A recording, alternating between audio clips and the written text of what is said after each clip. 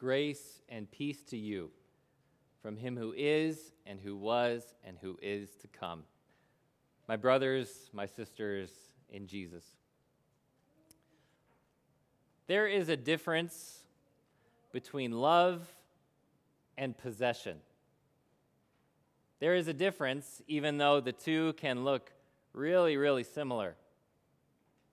The high school couple who is always publicly displaying their affection, holding hands in the hallway, smooching each other before they part every single time. They look like they're so in love. They look like that's true love, but inside, both of them are only in that relationship for what they can get out of each other.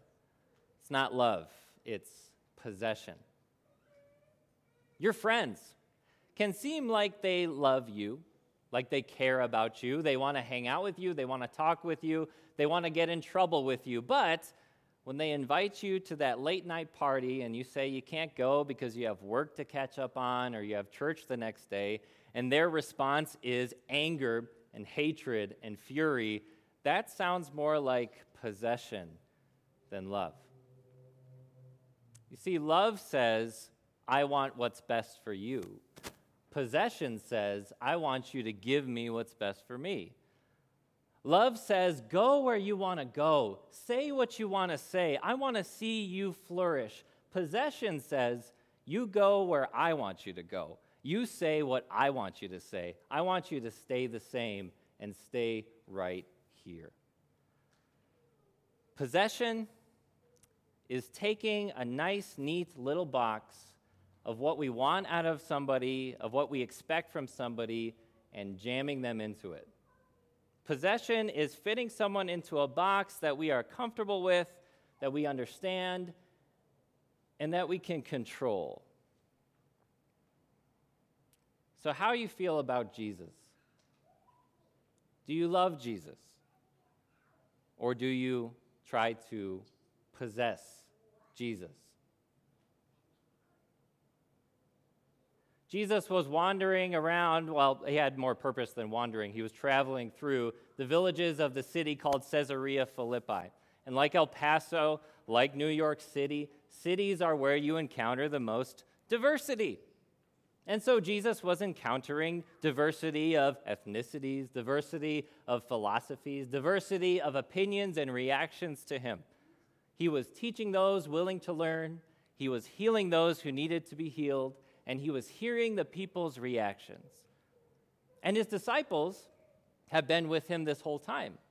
So Jesus knows that they've heard the way people have reacted to him. He turns to his disciples and he says, Who do the people say that I am?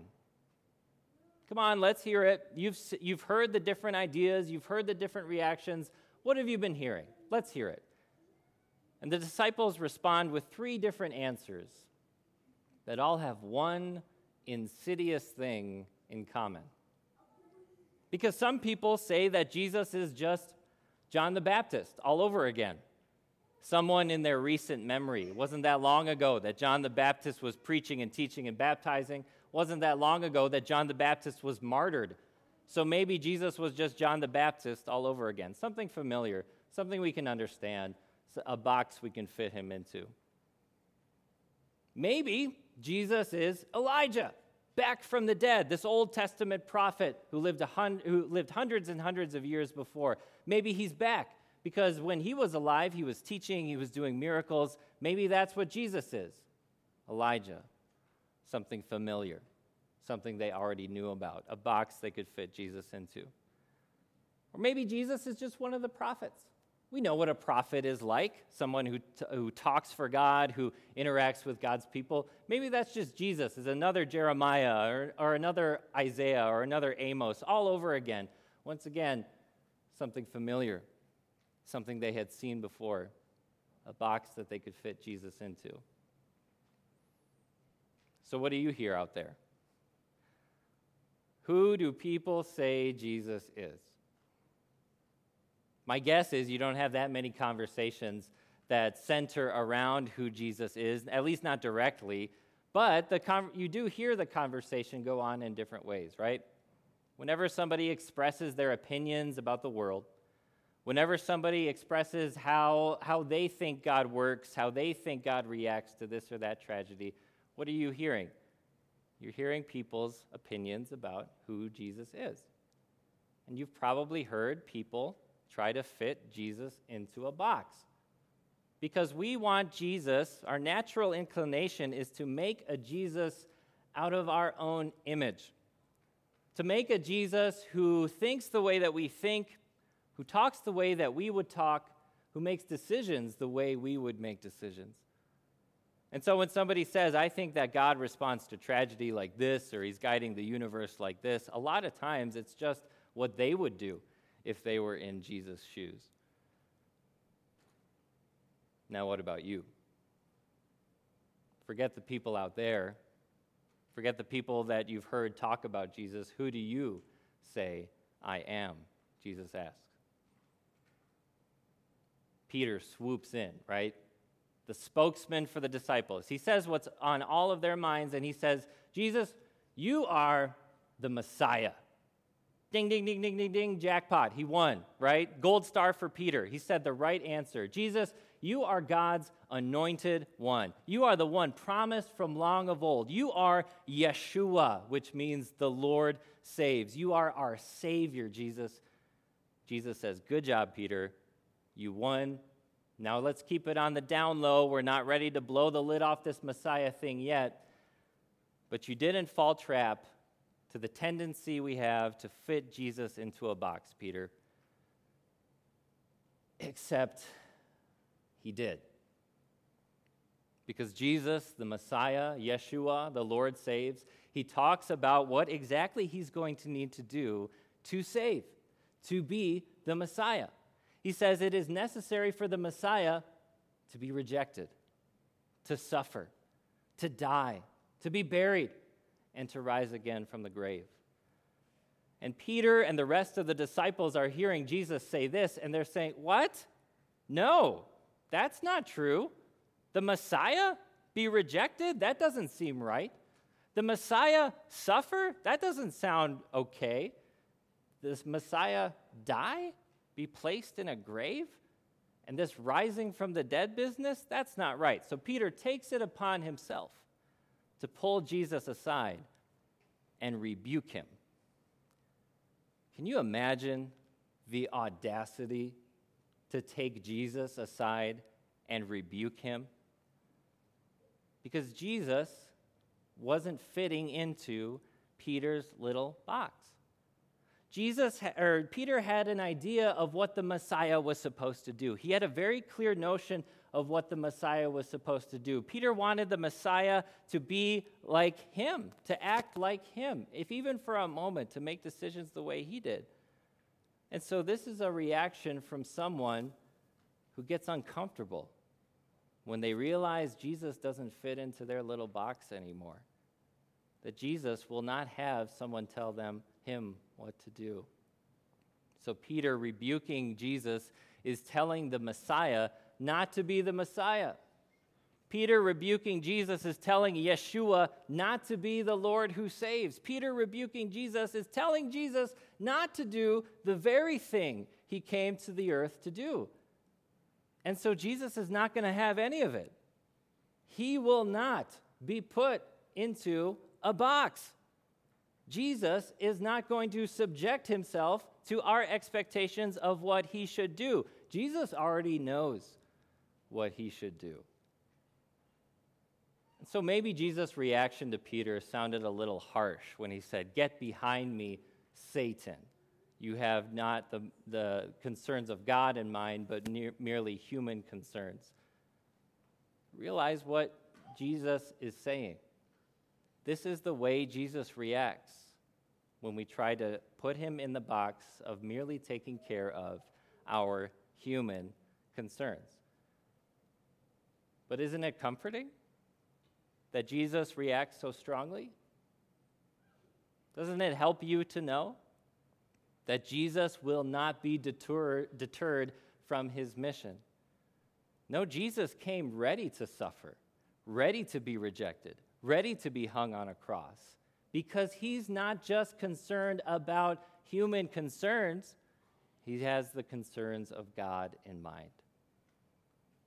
Isn't it great that Jesus is after saving more than just your bad credit or your bad health or a bad relationship or a bad job? Jesus is after all of you. Jesus is concerned with not just your life here and now, but with your soul, with your eternity. And he will not be deterred from his mission. You see, Jesus is the Savior we need, even if he's not the Savior we would have expected.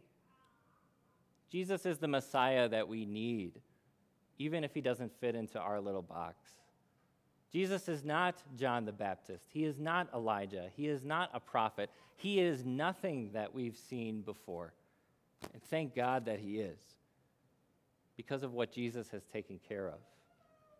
Jesus has taken care of your salvation, your forgiveness, your soul, your eternity.